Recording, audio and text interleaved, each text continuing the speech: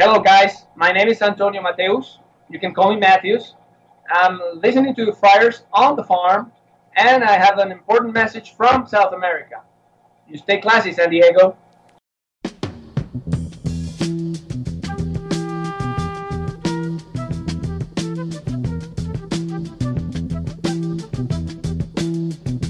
Welcome to Friars on the Farm podcast. I'm Donovan, and now in front of me is Roy. So nice to be in the same room again. So nice to be back. Yeah. I love the idea that we can do it on Skype, but having you here, it sounds much better, and much better for a lot of the listeners. They don't have to hear the, This is man, Roy. Is that what it sounded like? That's exactly what you sounded like. I'm sorry. That's okay, but we have a great episode for you. Antonio Mathis is a guy I saw on, so Tyler Mon from MILB had tweeted out his article that he wrote on the Venezuelan winter leagues. Yeah, so we've spoken in the past that there's the environmental or the political environment in Venezuela is awful, and the United States lowered sanctions, which has basically crippled the Venezuelan Winter League. And apparently those sanctions have been lifted, but not. It's like a partial lift. He did his best to explain it. He did a really good job in the article. Absolutely. And then in the interview, he went down several different avenues about how this has affected the game in Venezuela. Absolutely, and it affects the game. It affects the economics of it. What the league had to do, the hoops that the league had to jump through, is erase all ties to the government. And I'm still curious. I'm dubious as to how completely they separated those ties. Yeah, and you're going to hear that in the episode, and there may be more coming out in the future on how that, how there still may be a shadow element, making money or being a part of it. And that was a big thing about Major League Baseball. Like, you have to erase everything. Advertising, the hotels that they stay in can't be tied to the government. Yeah, but when you have a country where there's so much corruption and the people that control the government control all of the elements of industry, how do you separate that? Well, those guys are named in the U.S. sanctions, so it's different with sanctions. It's not just everything for the government, but like large businessmen that have strong ties to the government. They are sanctioned as well, and you'll hear that in the interview. But let's get on to some action here. So Bill Center just tweeted last night, Francis Cordero is just crushing it. Oh, he's having such a great season. Oh, my God. So he's hitting .419. Last night he was 1 for 2 with a sacrifice fly in the playoffs. His on base is over 500. Yeah, and he's got he hit home run after home run. He's slugging almost 1,000. Yeah, it's just insane. He's having a crazy year. And recently, minor league contract recipient Abraham Almonte, old friend, welcome back to the Padres. Welcome back. He went 2 for 3 with a home run and 2 runs scored for Toros de Este. So he was signed to a minor league deal. Yeah. People think that he's like that. Oh, now they're going to trade Manuel Margot. I don't think so. Abraham Almonte is a AAA depth player. He's if like 3 people get hurt, he's the guy that gets called up if they need somebody that has MLB experience and can play all 3 positions. Absolutely. I'm not reading any more into it than that. Yeah, there's no tea leaves into that at all. But that's pretty much who all is playing. That's still playing. That is worthy of note. Well, and they're getting to the playoffs. Yeah. Did the playoffs start already? Yeah, they are deep into the playoffs. The round robin it's almost as long as the league. It's like another week and a half or so. But let's talk about this just for a minute, and then we need to move on because we do have a lot to talk about, and the interview goes. If he can stay healthy, I ticket him for AAA. I don't care how well of a spring he has. I think they're going to still have him stay in AAA just to get his feet underneath him, just to get used to hitting that level of pitching. The pitching in the winter leagues, as good as it can be, is still not, minor league, AAA at best. Mm-hmm. At best. And I know he's going to be playing in the bandbox as the Pacific Coast League, but if he can stay healthy, he will be a starting outfielder, if not a 4th outfielder, very soon in the major leagues. I feel the other way around. You're not alone. I've become so gun shy about the injury thing with him that he just can't stay on the field. So I feel like it's like a ticking time bomb with the injuries. So I want to get every minute of production that I can. I know that he can go out there and hit 500-foot home runs. Yeah. He can steal bases. He is a weapon if he can stay on the field, and if he can show that he's not going to strike out 40% of the time. He can play decent center field. I believe he can do all that stuff. So what happens if he comes up and Will Myers continues to struggle? then Will Myers We're going to have $20 million on the bench? maybe. I mean, if they're wouldn't be- serious about winning, Yeah. and if they are establishing a culture that you need to succeed or you're not going to play, And that's what they've been saying. yeah, and I feel like they need to hold these guys' feet to the fire. I don't care how much money you're getting paid. If you're not playing well, you're not helping us win. Somebody else will get an opportunity until you step back up. I really hope that they're going to do whatever it takes to get Will back connected and engaged. I don't think it's for lack of trying. I don't think it's for lack of caring. People seem to think that he's empathetic. He doesn't care. I think he cares. And maybe he's trying too hard. I don't know. Yeah. Katie Wu said it. Like, all ball players, everyone says it. Like, they care. Ball players care. Are they engaged? Are they, is another thing. But don't forget that Franchi, he can hit 500-foot bombs like he did in Arizona, but he has a problem catching the ball as well. Like, his defense is bad, as good as the bat looks. The glove is almost as bad as, say, people talking about Francisco Mejia. Yeah, I don't think it's that bad though. It's just he's had a couple of really bad misses in really bad moments where he got the wrong read, the ball sliced over his head, he got turned around and gave up a Tyson Ross no-hitter in the 9th inning. Yeah, that kind of thing. And that kind of thing stands out to you. And sticks in the craw a little bit, yeah. Yeah. I mean, so I was just talking about Josh Naylor with somebody the other day, and whatever you think about his routes and his first step, you don't necessarily see that so much, but you watch him clank a ball off the heel of his glove, and then it's a 2-base error. That stuff sticks in your mind. Yeah. So watching the ball sail over Franchi, now if he was playing 5 steps too far in and it sailed over him, he had no chance of getting it, you don't really realize that. Right. So I don't know. I'd like to think the best out of everybody, but I look at the roster right now. You've got Manuel Margot, who's a legit center fielder, and then you've got Grisham, who can play some center. You've got Will Myers, who's an emergency option there. You've got some options, but the only other person who's got the wheels and the skills to play center field is Franchi, in my opinion. That has the tools to be a plus center fielder. Right. He has the speed. Yeah, he's got the speed. He's got the athleticism. He just needs to learn how to read fly balls. We forget that he's not that far removed from being a shortstop. No, and he's still pretty damn young. He's 24? Whatever he is, he's still young. So you got Pham, Margot, and then... and Grisham. We'll figure... And Grisham right now has got to be the front runner almost.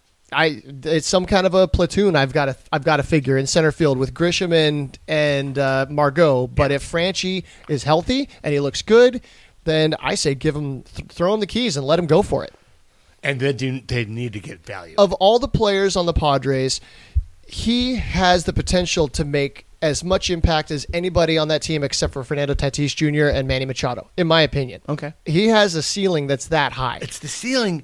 Ceiling is the ceiling. It's what he aspires to be. Yeah. He has to stay healthy. And the strikeouts are a question as well. They are. He's the Francisco Mejia of our outfield. He has that bat speed that's just like, oh my God, prodigious bat speed. Oh my! Have you been watching the highlights from the Dominican? I mean, he's got such quick hands, and it's such a clean motion. His head stays so still. A lot of these balls aren't even strikes on the inside corner, and he's crushing them. I mean, Anthony Rizzo would be taking that off his quad, and he's putting it 30 feet deep in right field. And Rizzo loves that off the plate inside pitch, and you can't pitch him inside enough. Absolutely. But I still think that's the big question, and the big question is what that outfield will look like. Are there trades happening? Are we going to wait until spring training before we get a good look at people? Or the other teams can get a good look at our guys? I still suspect that Josh Naylor is going to get traded. I like the guy. I've met him. I've talked to him. He's a nice kid. He's a good guy. He brings a good energy, and the guy can flat out hit. Yeah. But he's not an outfielder long term. He is not. And you've got Hosmer, who's clogging up center field or first base.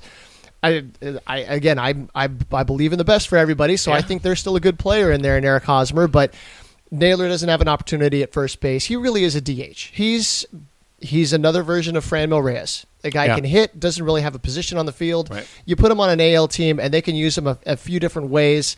So I feel like there's a trade coming there. Absolutely, and tons of team control, so that's attractive as well. Mm-hmm. But let's move on. So, interesting. So this is what I think happened with Well, let me just start here. The class action suit against MLB this last Friday, the Ninth Circuit Court of Appeal denied MLB's request to block a group of minor leaguers' lawsuit from being a class action suit. So it's now a class action suit.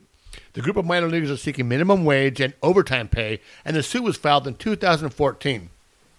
So this is from the San Francisco Chronicle. The lawsuit seeks unspecified back pay for what attorney Garrett Brocious believes could be more than 10,000 players, plus a ruling directing that teams start paying them no less than the minimum wage. So the beginning of that came from Mark Townsend from Yahoo Sports. That's Garrett Brocious, not relation to Scott Brocious. But this suit started in 2014, and MLB are just filing motion after motion. And then when it becomes a class action suit, it gets a lot more momentum. Well, it's gonna start getting a lot of press. Yeah. And so regardless of what the settlement, I'm sure there's going to be some settlement, and it's not going to, it's not going to change anything substantially. But if it's going to get them enough bad press, then it's going to push this topic even more to the forefront. Yeah, so I think that's kind of got, that with some of the momentum, with some of the writing that's been going on paying the minor league players more, has really fueled this whole 120 plan. Mm-hmm. That's, okay, we're going to pay more people, but we're going to pay less people. Yeah, so when Rob Manfred gets up there and says, well, we're going to pay you more, but we're going to pay less of you, because it's like Cry Me a River. Because at the same time, they're posting record profits, and I mean the dollars, it doesn't make sense. Yeah, you see the teams, the tweet came out here before I showed up, on all the leaderboard on how many players, what teams all spent this offseason. And it's over $1 billion, and that's insane amount of money. On top of that, just before I got over here, was tweeted out what Bud Selig is getting in retirement. He's getting $6 million a year. Wow. For retirement. Wow. As a partial owner, I don't know how that ties in, but that's a lot of money. And once again, $6 million could pay for all the improvements that MLB are talking about. Not all the improvement, but can do so much. It's going to take so little amount to really fix this situation, which has yet to be resolved. And when you're seeing these hundreds of millions of dollars, it's ridiculous. In a way, it's kind of a microcosm of what's happening across our economy. That you've got the elite of the elite that make a ton of money, and then you've got the middle and the lower class that they're staying the same while inflation's going up, and it doesn't add up. Something's got to give. And then we talk to Antonio, and we hear about the situation in Venezuela, and I'm like, okay, I'm not going to complain about anything. True, it puts it in perspective. And when we say minimum wage is $4, what do you say? $4 a month. A month. A month. I have no idea what a living wage looks like down there. I'm sure it doesn't compare here. It doesn't scale. No, it wouldn't scale, but even then. There's no way. But you know what I did this week? What did you do this week? Last week, went and got adjusted. Oh, yeah? Yeah. I saw my boy Travis. I've gone back to the gym. I definitely put on some pounds over the holiday break. Significant poundage. It's pretty bad. So I'm starting to get back into exercising, and I'm headed back to work, and I went and got adjustment. And you can too. Dr. Travis, 14 years in the business. We had a good long talk. He specializes in sports injuries and prevention. He works with high school, college, several local professional athletes. You go to his office in the room where he does the adjustment. You see 5 minor leaguers there and several professional athletes and professional football athletes, tons of college guys. Give him a call at 844-627-4763 or go to drtraversehlers.com. That's drtraversehlers.com, and he could make you well. And here's our interview with Antonio Mateus. Yeah. The revolution will not be televised. The revolution will not be televised. We are joined from Maracaibo, Venezuela, journalist Antonio Mateus. He covers the winter leagues in Venezuela and who just published an excellent article on what it took for the Venezuelan Baseball League to do it in order for MLB to allow players to play in the winter leagues down there. Antonio, how are you? Hi guys, I'm pretty good, pretty good. Okay. So Actually, my team has just won the game right now in this very moment, so I'm better than good. well, and we talked about that before because you didn't know if they were going to win or lose, and in fact, Yeah. a couple of former Padres are playing for the other team. Can you tell me who they Yeah. are? Yeah, Alexia Amarista and Sardinas, Luis Sardinas. Nice. Yeah. Luis Sardinas was a Rule 5 guy, and we call him a ninja over here in San Diego. We had Amarista, our shortstop, for several years. Yeah, we called him the Little Ninja. Yeah. So that's the Little- that's the Magallanes in Maracaibo, right? Yeah. No. In Maracaibo is Águilas del Zulia. The Zulia is the state where Maracaibo is, and we just beat Caribes de Anzoátegui. Caribes is a tribe, Oh. and Águilas is Eagles. The Zulia Eagles, Okay, so you the write best for team in the, the country. do you write for the Caracas Chronicle often? I wrote for the Chronicles, for the Caracas Chronicles a couple of times. I'm more of a freelance journalist, but I worked with them before. Yeah, every time I have an idea that I think will fit Caracas Chronicles specifically, I pitch it, and it usually comes out all right. Well, I saw that you had an article published in the Boston Globe, and so you must be pretty good at pitching your article to the right audience. Yeah. I think that was a bit of luck involved there. It just took me like 30 minutes to write. Of course, the ideas are harder to come by, but I wrote it, I pitched it, and in less than 2 hours, it was a green light. So, but I think that was a fluke. I don't think that's normal. So Maracaibo is that the hometown of former Padre Jose Perella? That's what you're telling me? Yeah. He wasn't born in Zulia in the state, but he grew up here in not in Maracaibo specifically, in Bobures, which is a small town.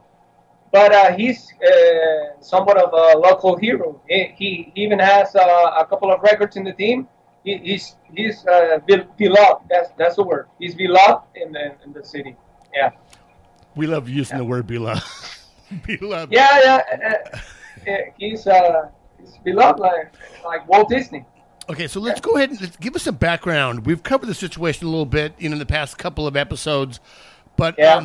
can you give us some background on why MLB and the minor league players are barred from playing there, or were barred from playing there? Yeah, sure. Well, background. We can go as far as we elected the wrong people in 1999, but we won't do that. So let's just stick to baseball. This year has been tough. Socially and politically. Yeah. And the U.S. has imposed sanctions on many government officials, most government officials, I should say, and on government companies. And those sanctions usually come by from OFAC, the Office of Foreign Foreign Agency Control Assets, I should say, the Office of Foreign Asset Control, Okay. and MLB in a measure that it was kind of hasty in retrospect. Decided that they wouldn't allow their players or affiliates, not just players, it involves coaches and even umpires, to participate in the Venezuelan League this year, even before OFAC really pronounced themselves about it. So this So had, they, yeah, go ahead, sure. so this had some dramatic effects on attendance and a whole bunch of other things related to the success of the Venezuelan Winter League, right? Dramatic, it might be an understatement. Yeah, the announcement came on August. The season should have started on October, which was already in peril because the economic situation did not really allow for a 3-month regular season, which is usually the way. but they announced it on August, and the teams had to scramble to see, because they have to transform a big chunk of the rosters, and pretty much all the managers and the coaches in just a 40-day period. So yeah, and when the announcement came, our first instinct, when I say our, I mean mine and many fans and journalists, was there might not be a league at all this year, but there was, and well, it was quite a story. But yeah, the effects were dramatic, and attendance is one of the aspects that it covers. Yeah. So then the league so the league goes to lobbying MLB, and MLB comes back and goes, "We need you to remove all resemblance or any ties to the Maduro." I can't remember. I don't even know the leaders. The government. So the government owns a couple of teams. The government, the oil company is nationalized. Several companies that have ties to the government advertising all these stadiums, and they had to remove all those, all ties to the government. Yeah, that's pretty accurate. They did what I think is a good lobbying job with lawyers, LVVP lawyers. LVVP is the Venezuelan League, with MLB. It was somewhat hush-hush. There's no good information or no good spread of information in Venezuela anyhow. So this was particularly unknown to the vast majority of fans.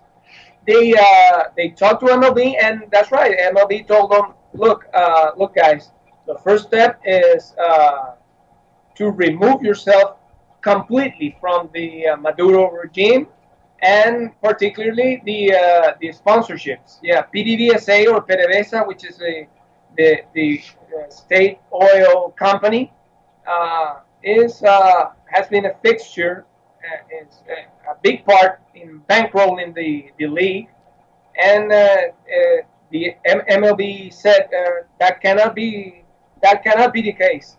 So they had to. They told them that was the first thing you have to do, and that's basically what they did in a short amount of time, and I have to commend them. I don't know many people in the league, but they did a bang up job in a time sensitive fashion. Absolutely, and that costs money. I'm sure these teams aren't operating, much like kind of like minor league baseball, where these teams are probably operating on a razor thin budget. Where they have to, they have to make it presentable and make it look nice and like it never was before. It's an incredible job that they did. They even have to there are ties to hotels. What other ties does the government have that MLB kind of had them erase? That's one of a particularly flashy story that I've uncovered in researching for the article. What you mentioned about hotels was happened to Leones de Caracas, which is the capital team. They and all teams did due diligence, find out which companies had ties to the government, and not even direct ties, but sometimes they are privately owned, but owned by people that is sanctioned by the United States. Business people. And that happened. Business, private citizens. Wow. And that happened to Leones. They usually stayed in a particular hotel in Margarita, and they had to change venues because they found out that the owner of the hotel is sanctioned by OFAC and by the United States government. So they pretty much did a clean swipe and they apart themselves from anything that had to do with the government or with government adjacent people and companies Okay, so in a record time. Yeah. So I'm curious. I feel like there's opportunities to work around that. That you may have people that are still controlling some of these businesses or even some of the teams that maybe Yes. they're working a layer separated, but they're still affiliated. That's right. That's a pretty good question, and is something that I ask myself. I think it can even be a subject for another article because in such a short amount of time, it wouldn't be surprising if there's still sketchy ties Yeah. with any companies because the time to do due diligence was too short.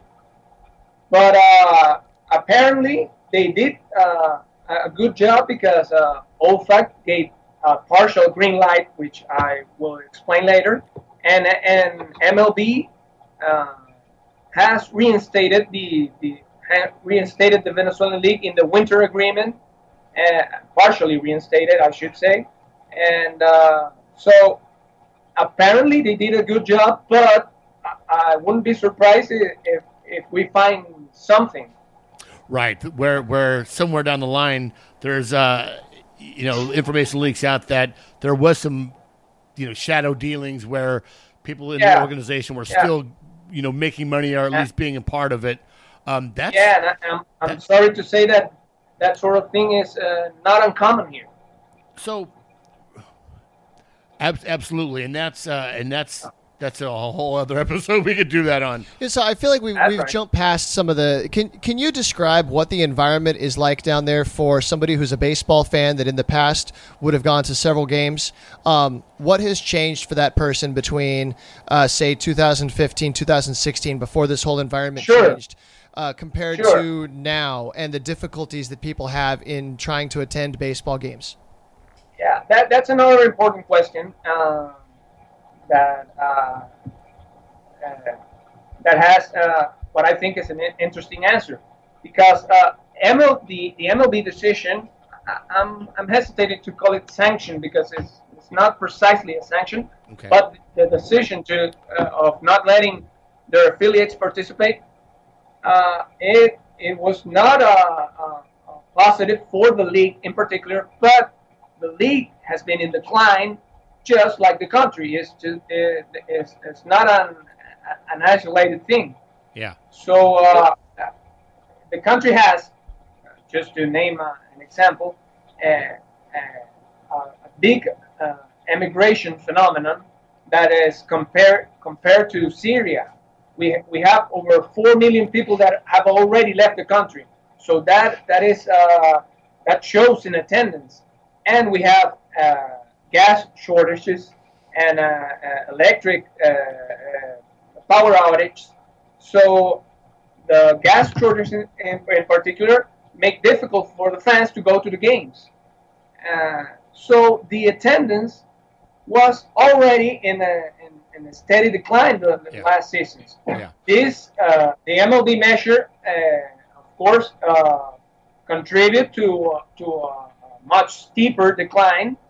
But it's not really the only factor. I don't think that the attendance would have been very different with or without the MLB's decision. Right, with inflation, with the scarcity of jobs, I'm sure, and with all this exodus of people, these are people that are the higher working class. These are people with money that can leave, that probably run businesses, that run corporations, larger businesses that they see the writing on the wall and they leave, and that just it drains not only the economic avenue of the country, but also I would think the academic and intellectual properties of the nation. Sure.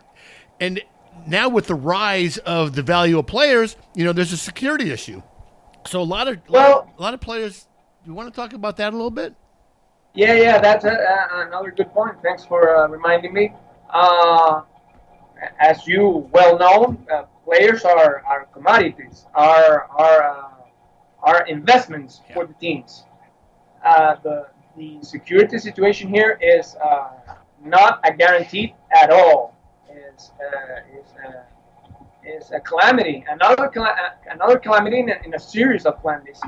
And MLB, let's for a moment imagine that MLB did not prohibit its affiliates to come. The limitations they already had in previous seasons were pretty notorious. Pitchers, for instance, they could come and pitch, I don't know, in best case scenario, 30 innings, Okay. not on consecutive days, not more than 4 innings for a game. That might vary case by case basis, but they already had limitations in terms of what, how much can they perform. Right, workload. This year, the change was they couldn't perform at all. And many of them were denied permissions in previous years. Usually, the guys that get permissions were guys that the MLB clubs were interested in seeing them play and have a little playing time, so they can be in good shape when they come to the to spring training and their respective major and minor league organizations. So the players that are playing there now, I looked on several of the rosters last night, and there's maybe 2, maybe 3 guys on a squad. Some squads don't even have an affiliated player. What is the pay? So along with lack of attendance, lack of just making a situation even worse, are the players getting paid less even then than they would in the past? Yeah, the pay is less. That's something that came out in my research for the article. And as you mentioned before, some players do need the Winter League payment to better their lives, especially players from the Rookie League and from A, not so much AA and AAA, and of course not Major League players, but players will improve their lives with the pay. Yeah. I don't have specific numbers because it's a touchy subject to speak about, especially human beings' income, and especially in dollars, because it's a country that is pretty devastated economically. Yeah.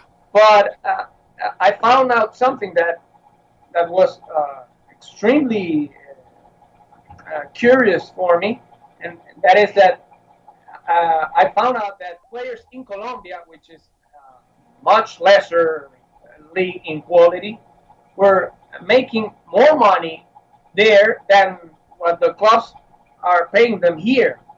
And you have a country which is not perfect at all, but has a lot of better conditions, security conditions, and conditions in general. So the payments are significantly less than before. They throw me some figures which I hesitate to share because you don't need to do haven't that. checked. Yeah, but the payment is not great. But having said that, the payment is, because it's in U.S. dollars especially, way more than the average person here. In fact, the minimum wage right now is about $4 a month, which is of course a joke. And players make monthly in the thousands. So, but it's way less. Yeah. So with that, once again, security has got to be an issue. Are the players, like, when they're done with the games, are they whisked out under armed guard? Are they whisked out with the police escort? Or are they just kind of left to their own devices when they leave the ball field? Because just earlier this year earlier this year, or was it last year, that the players were leaving a game in the Dominican Republic, and this well-known section of the highway was where bandits would force cars to crash, and then they would just rob them. And what happened was a couple players died, and as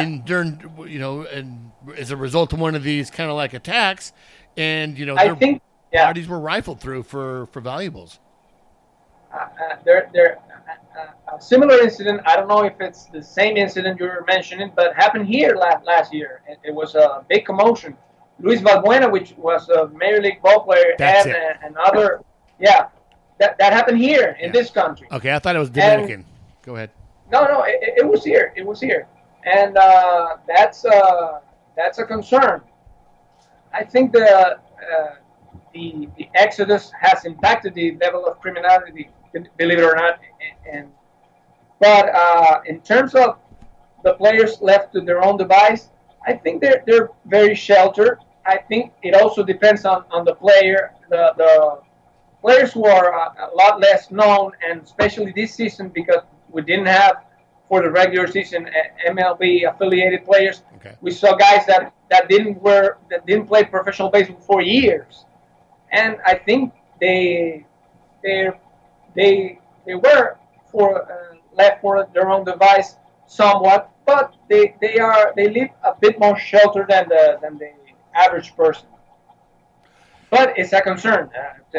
To finish the point, security is a concern, and you can see that measures are taken usually to be as safe as possible.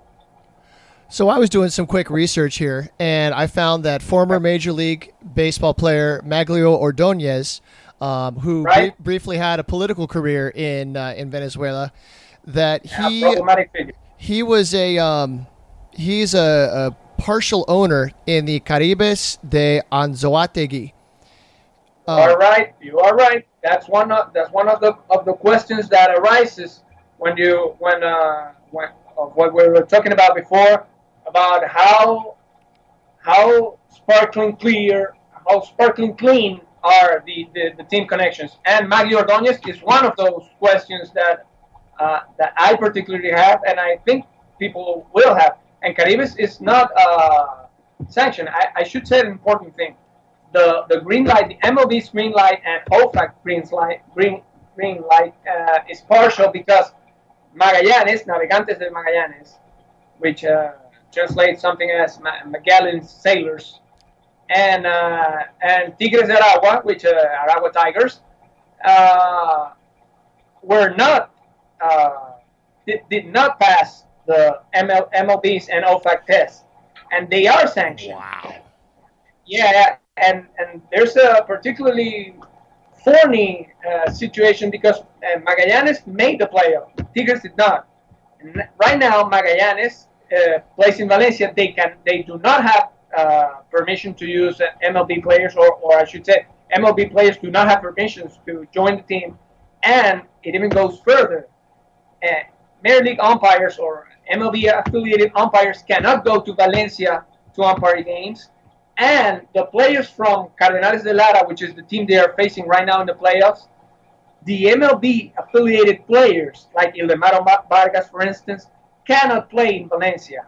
So they play with different rosters when they play in Valencia against the games that are played in Barquisimeto, which is the hometown of Cardenales. So you said that when we mentioned Maglio Ordonez, you said a problematic figure. Is he have ties to the regime or the government? He's a very outspoken Maduro supporter. Interesting. Yeah. So he was elected mayor, but apparently, right. And I've had a hard time finding any actual information on this, but apparently he's been associated with a ton of corruption type activities. That's right. And the information you find, you should take with a grain of salt because sometimes it's unconfirmed information. But all of the things you said are commonly understood to be true. Yeah. So that's really interesting because in your article you do mention about the lack of information and the abundance of, say, information. Dare I say, propaganda? Does the everyday fan knows that these sanctions have been put into place, that these, where's the National Oil Company advertisement? Do they think that the government is a victor in this, or are they a victim, or? That's everyone knows. I shouldn't say everyone, but propaganda does not permeate the thoughts of average Venezuelans. We know that we're being bamboozled, right? Okay. So you don't trust anything that comes out of the media? Oh, no. The official media, no, and there's very hard. I mean, there are good journalists here, very good, much better than me, I should say, and very good news outlets. None of them are tied to the government, and all of them have difficulty to put out their products. In fact, in my city, there are not printed newspapers for a couple of years now. Not even one. Not even one. So it's pretty amazing. So through all this, let's lighten it up a little bit. Let's lighten it up All a right. little bit. Sure. Well, first I want to talk about, because the end of the article, I love the end of the article, and it got me. I'm a romantic. I love the romance of baseball. I think baseball, Yes. the sport of baseball, and you wrote here, and I'll read the question. You wrote, and if everyone can just take politics aside here, that baseball is a poetic way of living and is a functioning democracy. That is, everyone working together to achieve a common goal. And you talk about the resilience of not only the league, but of the fans and of the players. Can you expand a little bit on that? I love the way you put that last paragraph. Sure. Thanks, first of all. And when I started I was riding my bike in August when the sanctions came, and I think and it came to my head. I think there's a story there. I pitched it, and the story that I thought it would be was not at all the story that I ended up writing, because I thought it would be a grimmer story, much darker story. And I know it's already a bit dark, but I thought it was going to be worse. But my takeaway of the whole thing was what you said, resilience. People not giving up. I mean, the league acted as a human being and did not let itself die. Yeah. It worked, and it made everyone work around it to make things happen.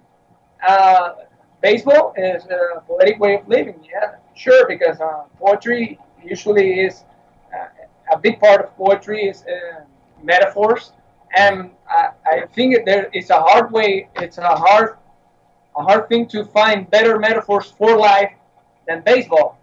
I mean, there are zillions of examples. You always want to be safe. The goal is to get home. It's a beautiful thing all around, and it's a functioning democracy because precisely what you said. Everyone works towards a goal.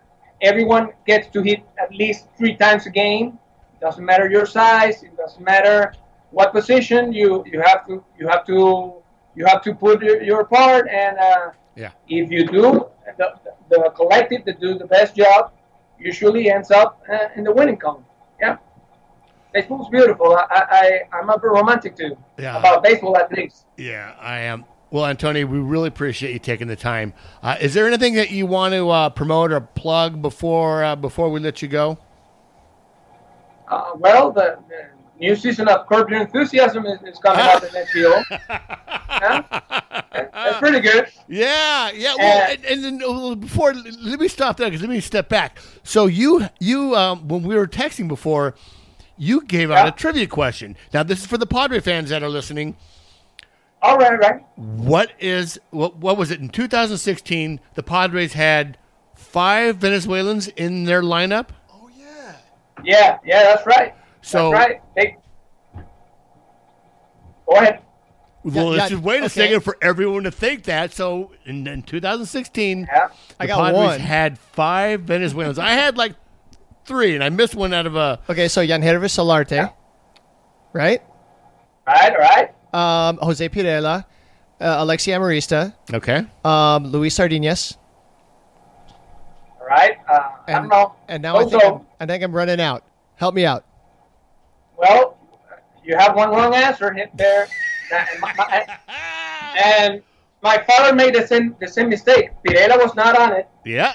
The headlines here were Venezuelan Padres. The headlines here in the country. There was a Solarte? reliever. Was it Joaquin Benoit? No?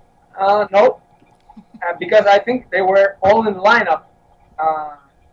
So you have Solarte, that's right. Amarista, that's right. You mentioned Sardinas, that's right. You missed Sanchez. Hector Sanchez, that's right. And you missed Arcia. Arcia, remember Arcia? Oswaldo Arcia. Yes. Yeah, that's right. Arcia. They don't call him Aussie. I just said Aussie. I've never heard him called Aussie, but I like that. So the new season of Curb Your Enthusiasm comes out soon. My wife wants me to watch it. She's from New York, so she loves that. She loves Larry David. I'm not a big fan. Oh, really? It's great. Okay. What other TV shows do you watch? A ver, let's see. I just spoke Spanish there. Let's see. Curb is my favorite. I like Arrested Development a lot. Okay. One of those guys. Let's see. I like The Wire. All right. And The Wire's been up for a while. You know that David Simon, the creator, he wrote me a note about one of my articles because we have a mutual acquaintance. That was a big deal for me. Oh, wow. Just as this interview is a big deal for me too. And I'm not being facetious. It's true. Sure. Go ahead. Well, just so what other articles are you working on? What other publications are you writing for? Yeah. And then we can finish up there. I know. Sorry for the curb clock. They don't need it actually. They are doing fine. As I said, as I told you guys, I like writing jokes. It's where I feel I can contribute more because Venezuela has dark stories all year long and very good writers and thousands of stories come out every day and many people that write them better than me. So I try to keep it light.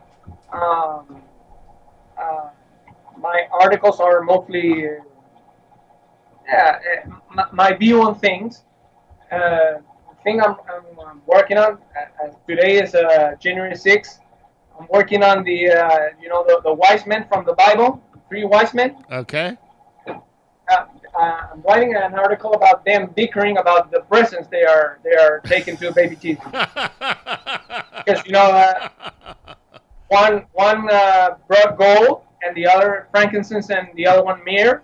So the guys for frankincense and myrrh are telling the guy that brought gold, look, man, you're gonna make us look bad. So that's the idea in my head right now. Oh, that is fantastic. Thanks for asking, by the way.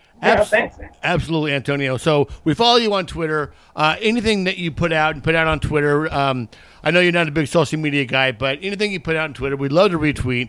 We'd love to have you come on, and as the situation develops, hopefully in the more positive, more of a positive light, and we're going to celebrate with a celebratory podcast where, maybe things have improved there, or at least the situation for baseball. We really do appreciate you taking the time. I appreciate it too, guys. You've been great. And I'm assigning myself a job that you're not telling me, but I'm going to follow every San Diego Padre player that comes to the league, and I will keep an eye on them so I have something to talk about with you guys. All right, we have a new Padres fan. Nice. We got Gabriel Arias coming up. We have Luis Torrens coming up. Oh, Gabriel Arias is somebody you need to look up. He's from Venezuela. Torrens is from Venezuela as well, but he's a shortstop. He's got an amazing arm. He's an incredible fielder. Big, strong kid who's learning. He's going to be really good. Yeah, he's going to be really good. Also, Luis Castillo. Oh, yeah. He's Venezuelan. And the hitting coach in Double A, Raul Padrón is also from Venezuela. Oh, really? My eye will be there. I will be checking them out. All right. Thank you so much. I'm at your service, guys. Thank you for the call, and sorry for the English. No, you did perfect. You've been great. Thank you so much.